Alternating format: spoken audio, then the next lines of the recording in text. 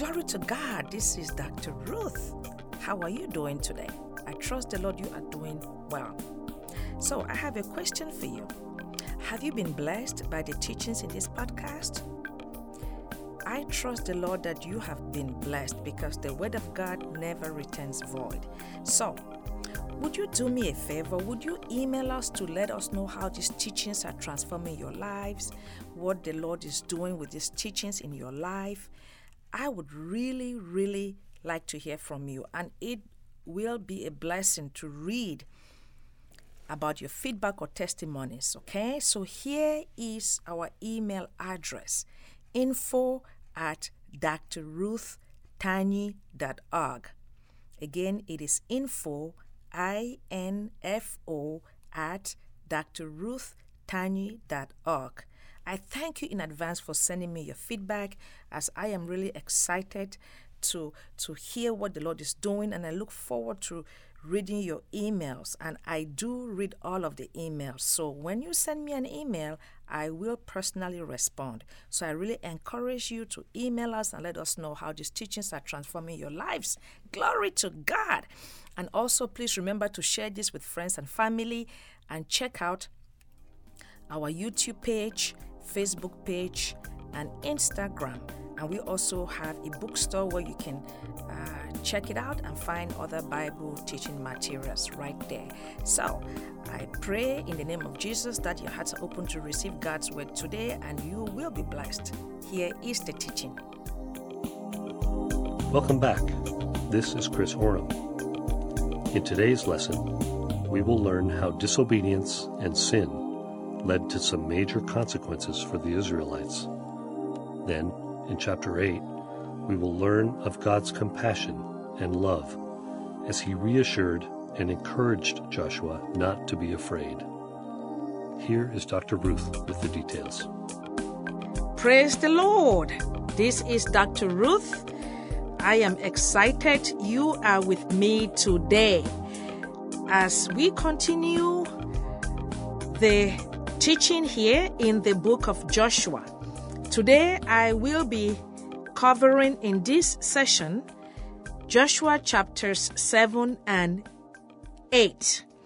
So let us get into it right away, beginning here with Joshua chapter 7. So what is the gist of this chapter? In this chapter, we will learn about disobedience, and sin, and its consequences. God takes disobedience and sin seriously, and he punishes sin seriously because God is just. We will learn that in this chapter. So let's get into it right away. Joshua 7, I will begin with the first few verses so as to set the stage. Verse 1. But the Israelites were unfaithful in regard to the devoted things. Just a quick recap. We are coming from chapter 6, where the Israelites had defeated the city of Jericho. It was a miracle. So we are picking this up here in chapter 7, that the Israelites were unfaithful in regard to the devoted things. Remember, I had mentioned this. We talked about this in chapter 6, how the Lord had given specific instructions, how the spoils and the plunder, the articles of gold and silver from the city of Jericho, the Israelites were not to covet. They were not to take them. But we are going to learn how an Israelite man by the name of Achan willfully disobeyed God and sinned, and he will deal with the consequences. So we continue here, still in verse 1. Achan, son of Carmi, the son of Zimri, the son of Zerah, of the tribe of Judah, took some of the gold and silver and the articles from the city of Jericho, even though they were prohibited from doing so. So we are already learning how this man disobeyed God's instructions. This was a major transgression. He just refused to obey. So the Lord's anger burned against Israel. Already, we are learning how God was viewing this transgression as a national sin. God is upset at the entire nation of Israel. Verse 2, now Joshua sent men from Jericho to Ai. Joshua was very confident they had defeated a very fortified city, Jericho, and now they are moving to the next battle, which is Ai. Supposedly, Ai was like a piece of cake compared to Jericho. So Joshua was very confident. Okay, let's proceed. Going back to reread verse 2, now Joshua sent men from Jericho to Ai, which is near Beth-aven to the east of Bethel, and told them, go up and spy out the region. So the men went up and spied out Ai. Verse 3, when they returned to Joshua, they said, not all the army will have to go up against Ai. Remember, I just said here we have the spy saying that Ai is a piece of cake.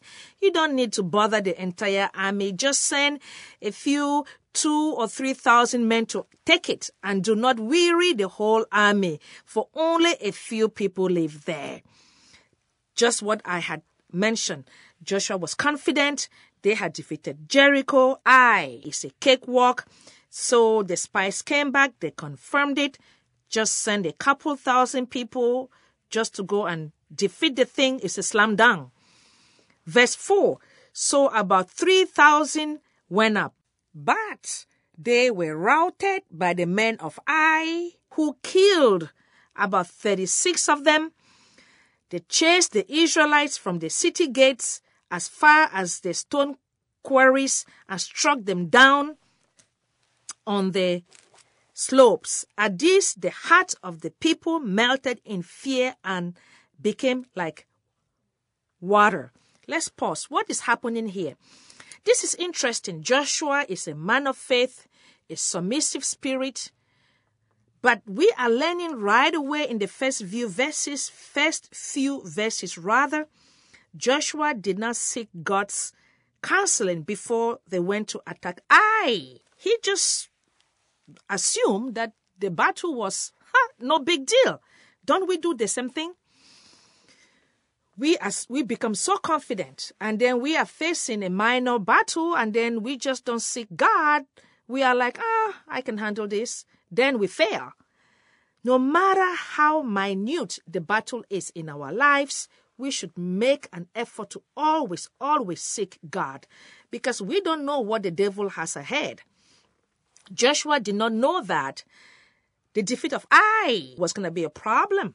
He did not know that the camp was contaminated with sin.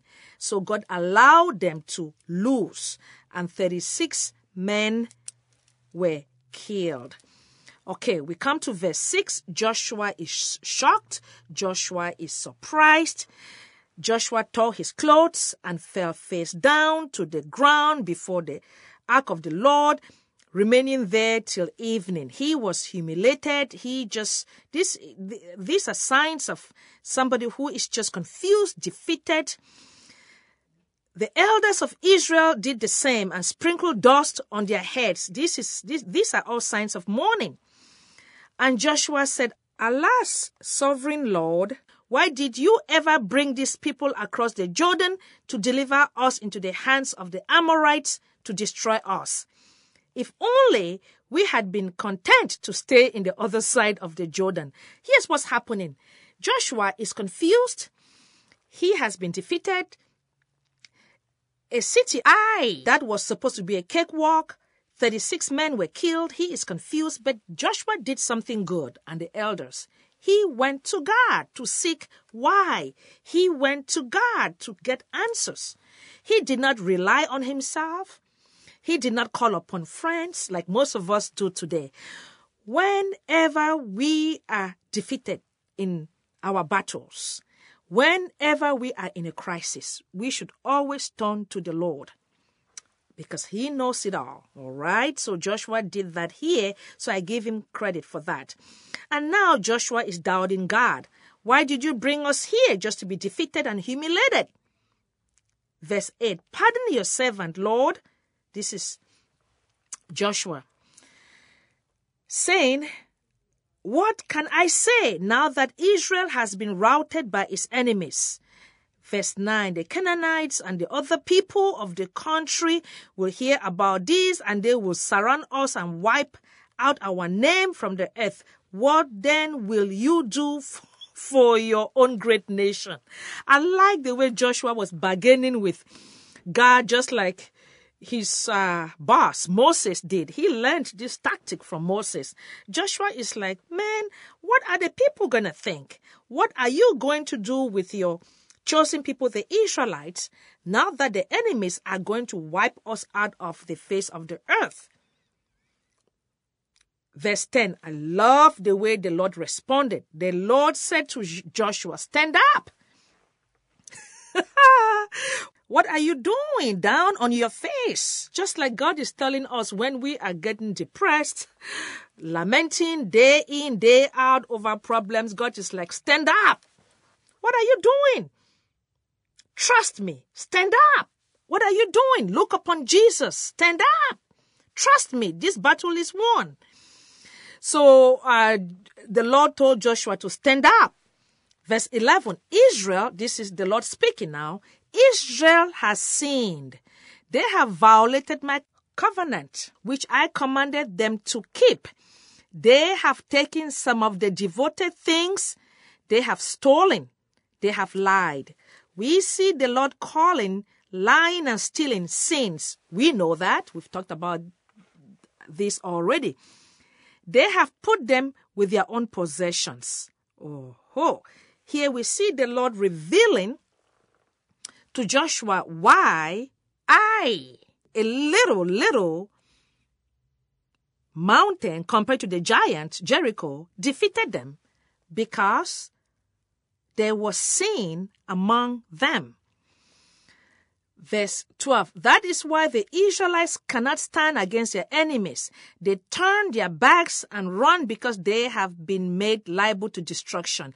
I will not be with you anymore unless you destroy whatever among you is devoted to destruction. Here is the bottom line. The Lord is telling us so clearly that when we have sin in our lives, He will not answer our prayers. When we have sin in our lives, we should not even approach Him. We should not even approach Him. We should not even approach Him. When we have sin in our lives, we are cut off from God's grace. We are cut off from God's protection. We are cut off from God's provision until we repent, confess, stop practicing that sin. When we have sin in our lives, we open the door for our enemy, Satan, to come into our life, to kill us, to steal from us, and to devour us. And God will allow it because there is sin in our life. So today, let me ask you, are you losing your battles today? Are you losing your battles today? Have you evaluated? Do you have sin, unconfessed sin in your life? A lot of times, people refuse to evaluate themselves, even though the Bible teaches us in the New Testament that we should evaluate ourselves if we are in the faith. People just refuse to evaluate themselves. They just keep expecting God to move in their lives, but yet they have unrepentant sin in their lives. God is telling us right here, He won't. We have to remove the sin. Okay, let's proceed here. Verse 13, go, consecrate the people. This is the Lord telling Joshua what to do so that sin can be removed. Go, consecrate the people, tell them, consecrate yourself in preparation for tomorrow. Again, these people had to consecrate themselves, purify themselves, because they are about to have an encounter with Holy God. Again, this consecration is a constant reminder to the people that God is holy, they are unholy, they have to be prepared before they have this encounter with God. This is what the Lord, the God of Israel, says. Joshua is receiving this information from God to go tell the people. There are devoted things among you, Israel. You cannot stand against your enemies until you remove them. Just like I said, sin weakens us against our enemies. Sin blocks God's protection, okay, in our lives. Verse 14, in the morning, present yourselves tribe by tribe. The tribe the Lord chooses shall come forward, clan by clan. This is Joshua telling the people now. The clan the Lord chooses shall come forward, family by family, and the family the Lord chooses shall come forward, man by man. Boy, hey, God is so organized, so detailed, the way he does his things. Oh my goodness, we serve a God of perfection, detail-oriented. He is going to expose this thing, tribe by tribe, family by family, man by man. Wow. All sin get exposed. It's amazing because Achan committed this sin. He thought nobody knew. God knows all things. Those sins that people commit in the secret places, in their homes and in their hearts, God sees them. You might as well confess that thing, okay? Verse 15, whoever is caught with the devoted thing shall be destroyed by fire, along with all that belongs to him. God was going to set a precedent. He had warned them. Oh boy, some people just don't listen. They mess with God's instructions. They play with sin. Yet the Lord Jesus teaches us in the New Testament that whatever causes you to sin, sever from it. Okay, moving on here. Still in verse 15, he has violated the covenant of the Lord and has done an outrageous thing in Israel. This is in reference to whoever coveted those spoils from the city of Jericho. Verse 16, early the next morning, Joshua had Israel come forward by tribes, and Judah was chosen. So Joshua now is putting into practice the instructions the Lord had given him so that this sin can be exposed. The tribe of Judah was chosen. Verse 17, the clans of Judah came forward. The Zahitites were chosen. The clan of the Zeharites came forward by families, and Zimri was chosen. Verse 18. Joshua had his family came forward, man by man, and Achan, son of Carmi, the son of Zimra, the son of Zerah, of the tribe of Judah, was chosen. He is now exposed. All sin get exposed. He is now humiliated. All sin brings humiliation. Those sins that people commit, that they think nobody knows, a day is coming, that thing has to be revealed. God will expose that thing. You would be wise to confess and stop practicing that sin, because nothing is hidden in his eyes. Oh, please, nothing is hidden. We go on to verse 19. Then Joshua said to Achan, my son, give glory to the Lord, the God of Israel, and honor him. Tell me, what have you done? Do not hide it from me. So Joshua is pleading with this young man. Tell us what happened. Repent, confess this thing. Achan replied, it is true. He is about to confess. I have sinned against the Lord, the God of Israel. This is what I have done. When I saw in the plunder a beautiful robe from Babylon, 200 shekels of silver and a bar of gold, I coveted them. Essentially, he confessed that he coveted the gold and the silver, and he hid them in the ground inside his tent. That is what the rest of verse 21 is saying. So in verse 22, Joshua sent messengers to go to his tent to recover the hidden silver, and they took it. That is verse 23. And they brought it before the Lord. We are now in verse 24. Then Joshua, together with all the Israel, here is now the punishment now, took Achan, son of Zerah, the silver, the robe, the gold bar, his sons and daughters, his cattle, donkeys and sheep, his tent, and all that he had to the valley of Achor. verse 25. Joshua said, "Why have you brought this trouble on us? The Lord will bring trouble on you today." Then all Israel stoned him, and after they had stoned the rest, they burnt them. Verse 26. Over Achan, they heaped up a large pile of rocks, which remains to this day, meaning the day that the book of Joshua was being written and when these events were happening. Then the Lord turned from his fierce anger.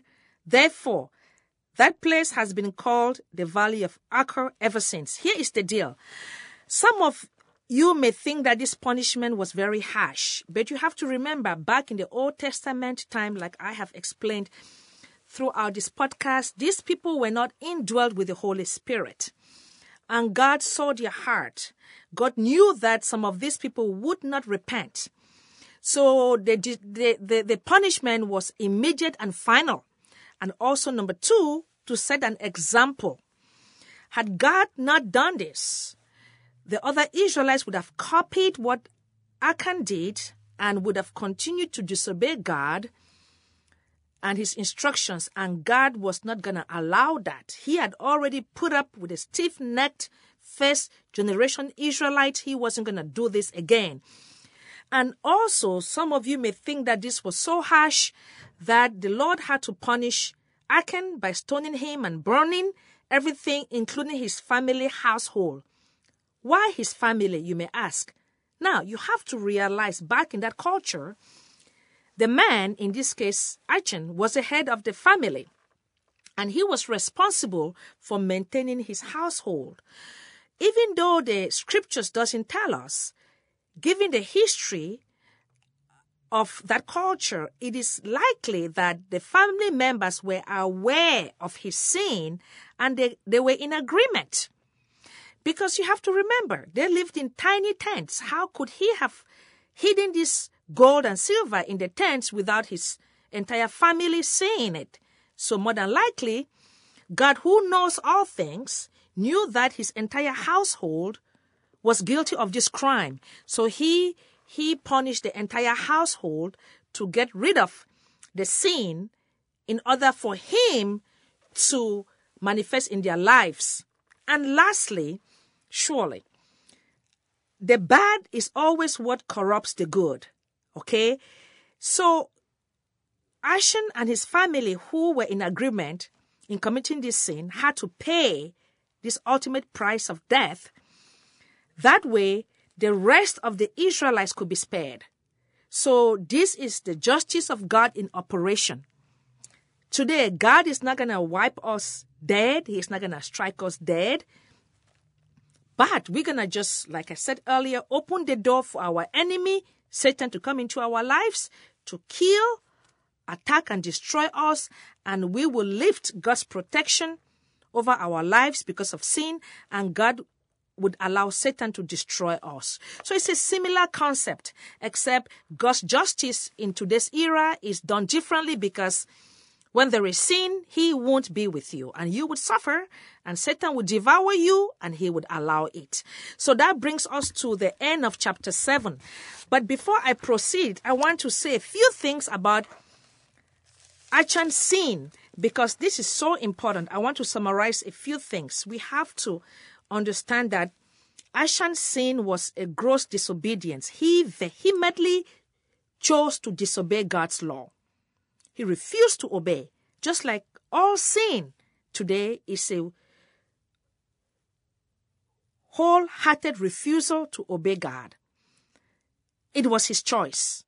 So he brought upon this final punishment on his own. And number two, it began with covetousness. He began to envy, covet the gold and the silver out of the city of Jericho, which is why to the Lord, covetousness is a serious sin, because all sin is conceived in the heart. When we start to covet, envy things that belong to others, we start to desire it, that compulsion can overwhelm us if we allow it to go unchecked. Unchecked meaning if you do nothing about it. And eventually, you're going to act on it. Okay, you're going to stupidly act on it to either hurt someone or steal and get something that is not yours to indulge your flesh. And that is sin against God, because covetousness always leads to overt practice of sin, like we saw in this situation. And this is still how people sin today. It first is conceived in the heart, then they act on it. And we talked about the fact that sin has major consequences. We may be sinning thinking that we are only hurting ourselves, but we are also hurting our family members. We are hurting others through sin. Like we saw here, Achan's sin affected his entire family. And like I said, number 2, sin always brings defeat. Always bring defeat. Because God will not move in our lives when sin is present unconfessed. We saw how the Israelites were defeated because of sin, and in our own personal lives, when we have unrepentant sin, we will not succeed. Okay? And number 3, because of this sin, Joshua, a man of God, a man of faith, began to question God. That is what sin does in our lives, because we are stupidly deceived by the enemy that when we sin, God is still there. And then we are not seeing God's presence in our life. We start to question God. But it has nothing to do with God. It's all the sin that leads to the questioning, because we don't see the presence of God because there's sin in our life, which is why we have to evaluate and confess all sin and stop practicing sin. And then in this case, number 4, in Achan's case, God threatened to withdraw from them. And in fact, God did. He allowed the enemy to defeat them. And that is the same in our lives when we are in sin and we refuse to stop and to confess. God will allow the enemy to defeat us. And then lastly, like I said earlier, Achan's entire family suffered the consequence. Today in our lives, when we sin, our entire family members are also affected directly or indirectly. All right. So this principle is so applicable today. Okay, that brings us to chapter 8 in the book of Joshua. So what is the gist of this chapter? In this chapter, we will learn how once the sin was removed, the nation of Israel was restored and they were able to easily defeat Ai. So let me set the stage here by reading the first few verses. Joshua 8 verse 1. Then the Lord said to Joshua, "Do not be afraid. Do not be discouraged. Take the whole army with you and go up and attack Ai." We see how God is encouraging Joshua because he knows that Joshua has been discouraged. Joshua had lamented, and now the sin issue has been resolved. The culprit has been punished. God's justice had been appeased. And now God is encouraging Joshua, get up, be encouraged, go and destroy Ai. Okay, so we move on here. For I have delivered into your hand the king of Ai, his people, his city, and his land. You shall do to Ai and his king as you did to Jericho and his king, except that you may carry off the plunder and livestock for yourself. Set an ambush behind the city. Couple of things are going on here. After that incident, the Lord encouraged Joshua, and we see how the Lord is already promising that I will bless you abundantly, exceedingly. And you, this time, you will take the plunder and the spoils from the enemy and you will possess it. You will take it for yourself. So God is a good God. He wants us to prosper. He wants to bless us. So we see how after that sin was dealt with, God is promising Joshua that I will bless you abundantly. The plunder and the livestock from the enemy, you are going to keep it.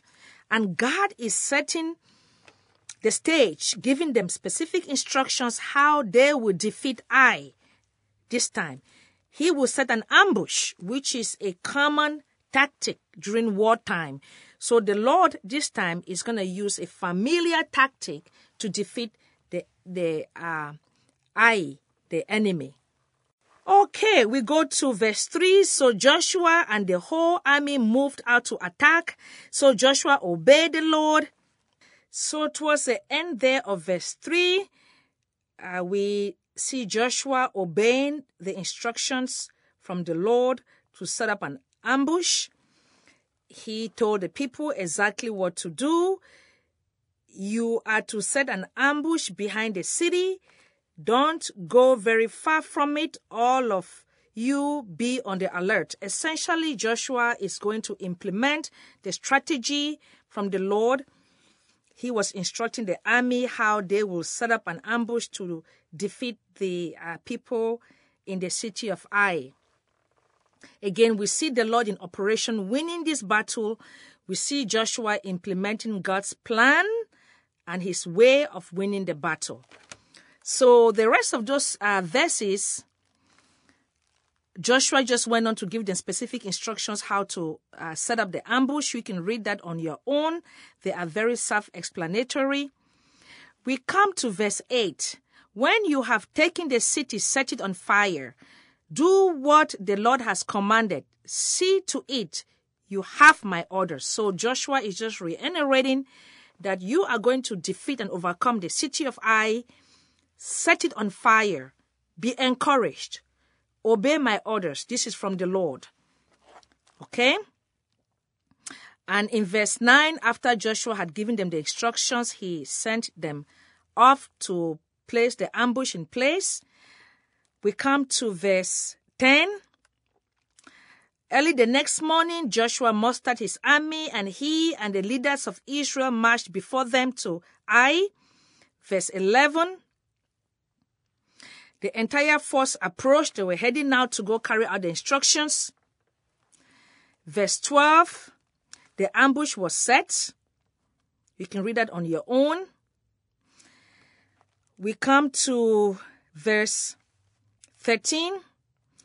After the ambush was set, the Israelite soldiers took their positions, waiting for the men of Ai to come and chase them, not knowing that they've set a trap for them. In verse 14, when the king of Ai saw this, he saw the Israelites now. He and all the men of the city hurried out early in the morning to meet Israel in battle at a certain place, not knowing that the Israelites have set a trap. That is what the rest of verse 14 is saying. But he, referring to the king of Ai, did not know that an ambush had been set against him. Verse 15. Joshua and all Israel let themselves be driven back before them. Again, they followed the Lord's instruction. And in verse 16, all the men of Ai went after the Israelites, again, not knowing that it's a trap. In verse 17, not a person, not a man remained in Ai because they were going after the Israelites, just not knowing that it was a trap. Verse 18, then the Lord said to Joshua, hold out toward Ai the javelin that is in your hand, for into your hand I will deliver the city. So again, we see faith in action. The Lord is giving Joshua instructions to elevate the javelin, a sign of victory and a step of faith as Joshua stretched out his arm with the javelin. That city would be defeated by the Lord. So the rest of those verses is just saying that the Lord gave, Joshua obeyed, and it went on to explain how the Israelites defeated the city of Ai. You can read those verses on your own. They are very self-explanatory. We come to verse 20. And the men of Ai looked back and saw the smoke of the city. They realized that they had been defeated. They have been deceived. And all of those The rest of those verses are giving further details how Joshua and the Israelites,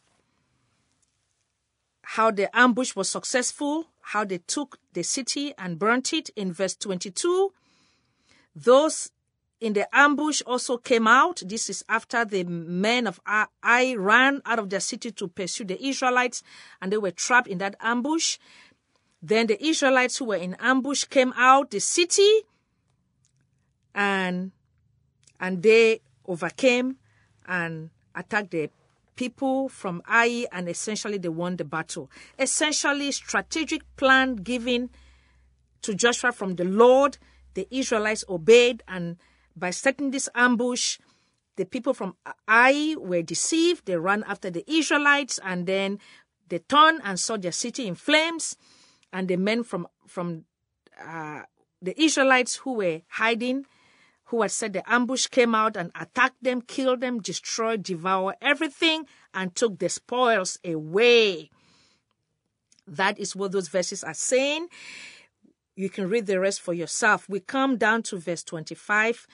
12,000 men and women fell that day. Essentially, 12,000 men and women belonging to the city of Ai were killed. All the people of Ai were destroyed. For Joshua did not draw back the hand that held out his javelin until he had destroyed them all. Again, Joshua was in obedience, holding his arm stretched out, the javelin, and the Lord was walking. Okay. All who lived on Ai, that is the end there of verse 26, is just saying that they were all destroyed. Verse 27, but Israel did carry off for themselves the livestock and the plunder. We talked about this already. And we move on here to verse 28. It's just saying that Joshua burnt the city of Ai and made it a permanent heap of ruins. You can read that. And in verse 29, he impaled the body of the king of Ai on a pole and left it there until evening. You have to understand that back in the day, that is how they did it.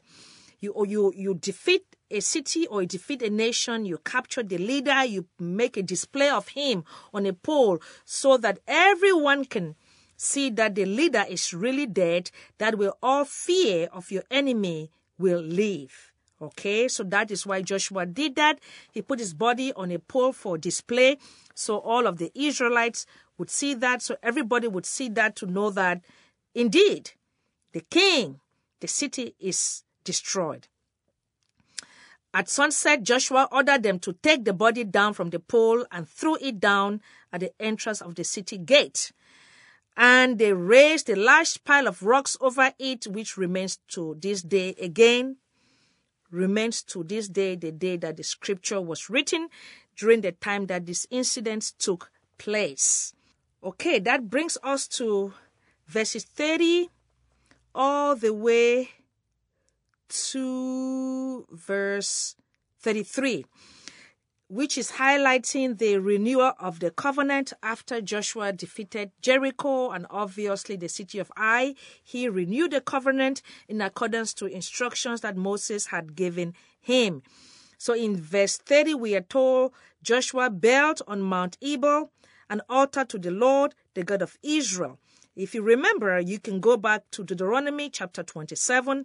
Moses had given them instructions to carry out this order.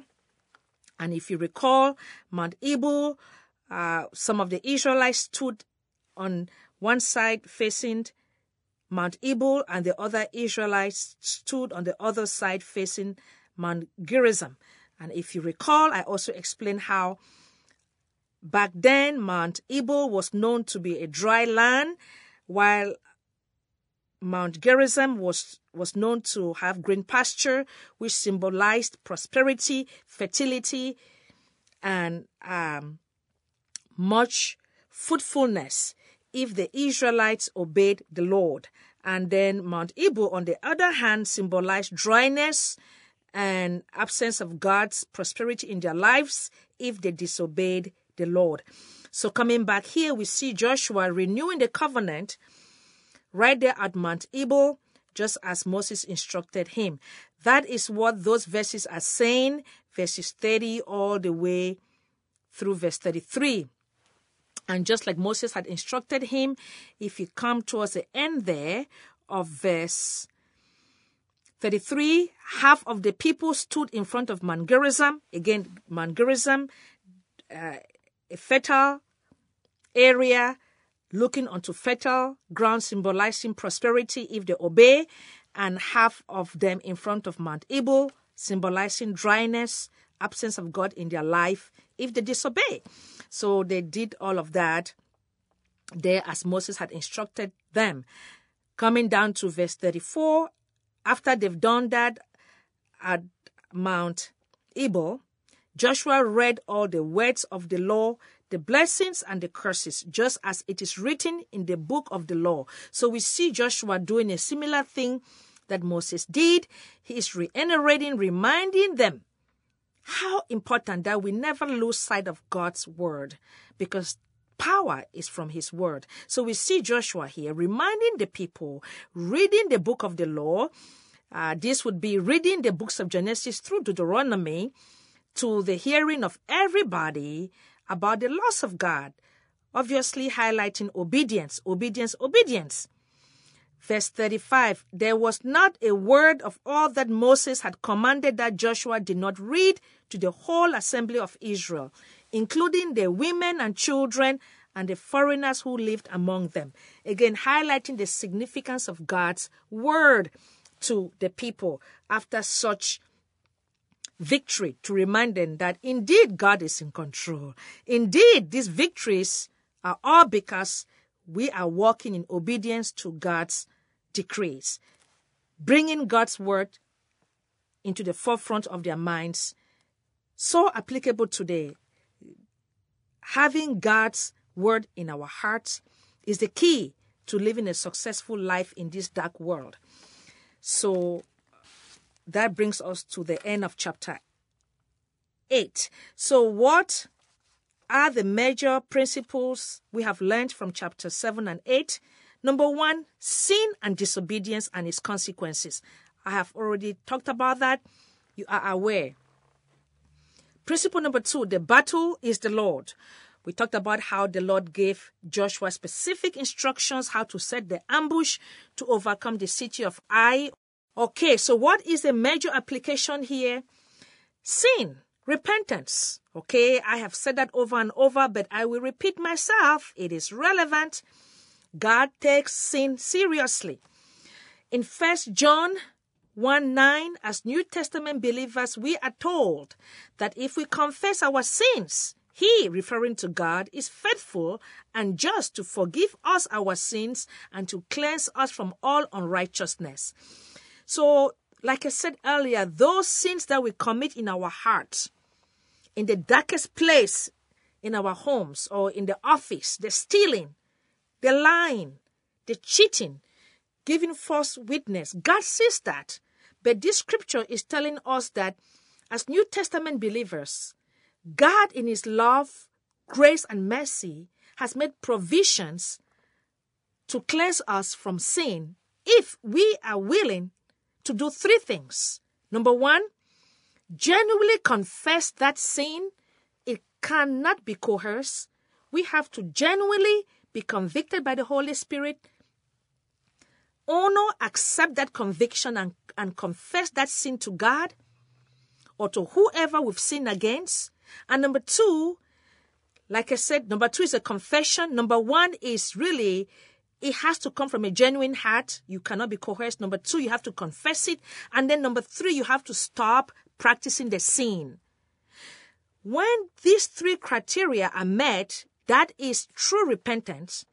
And then 1 John 1:9 says that when we confess it, He is faithful and just to forgive us and cleanse us from all unrighteousness, and the blood of Jesus will restore us back into a relationship with God, and then He will answer our prayers, and then we will see His victories in our lives. But we have to confess that thing, okay?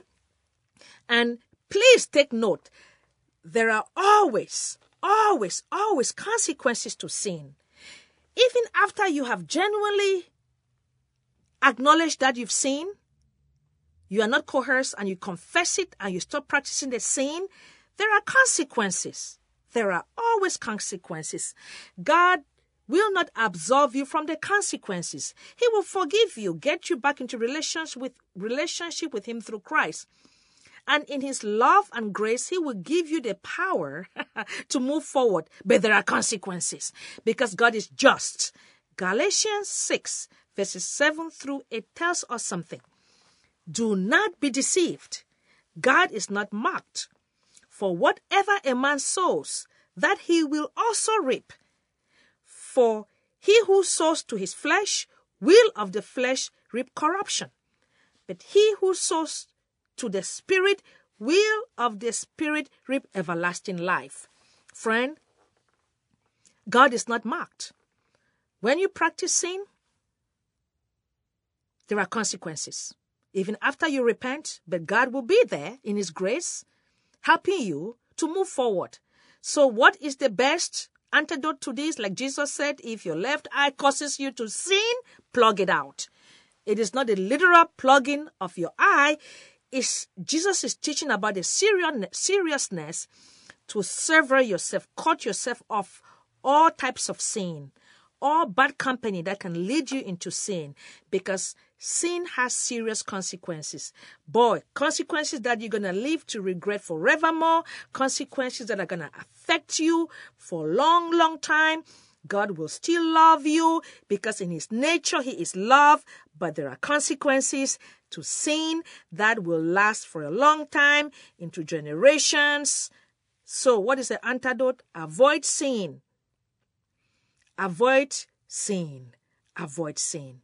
In Jesus' name, I hope you receive that. Father God, we thank You for today, for these lessons that You have taught us about Your holiness. You are so holy, Lord. Help us to be people who accept Your prompting from the Holy Spirit. Teach us, God, how not to covet what does not belong to us. Teach us, God, how to avoid bad company or bad companies that can lead us into sin. Teach us, God, how to quickly acknowledge wholeheartedly when we sin, how to quickly confess it, and strengthen us to stop practicing sin. Because we know that apart from You, we are useless. Father, we thank You for Your Holy Spirit that strengthens us moment by moment, that teaches us to walk in the light as unto the Lord. We surrender ourselves to You today. We thank You that You're such a good God as You guide and lead us daily. We thank You for Your presence in our lives. We thank You for Your grace and for Your mercy. We thank You for forgiveness that is already available to us through the blood of Jesus. We thank You, Father God, that we are not perfect people, but You're willing to help us as we come wholeheartedly, honestly, genuinely to seek repentance. You are always willing. Give us a heart to always turn to You. Thank You. We ask all this in Jesus' name, and everybody says, Amen. Don't you like to be encouraged by the Lord as He did to Joshua? Well, He has already done so through His Word. So today, use the Holy Scriptures to be encouraged by God. I am Chris Oram, and I pray for God to continue to encourage you through His Word today. In Jesus' name. As you have been blessed, can you bless us back with a financial donation so we can produce more teachings and bless others in return? This program is solely sponsored by the financial donations from friends and listeners like you. We need your financial support in order to reach more people with Dr. Ruth's simple but profound life-changing messages.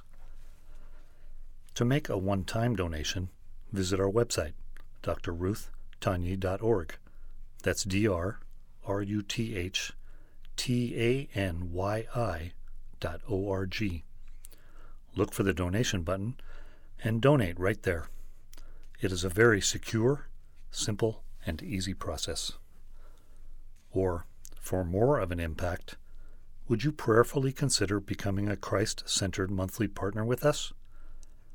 While on our website, you will find all of the information about becoming a Christ-centered partner.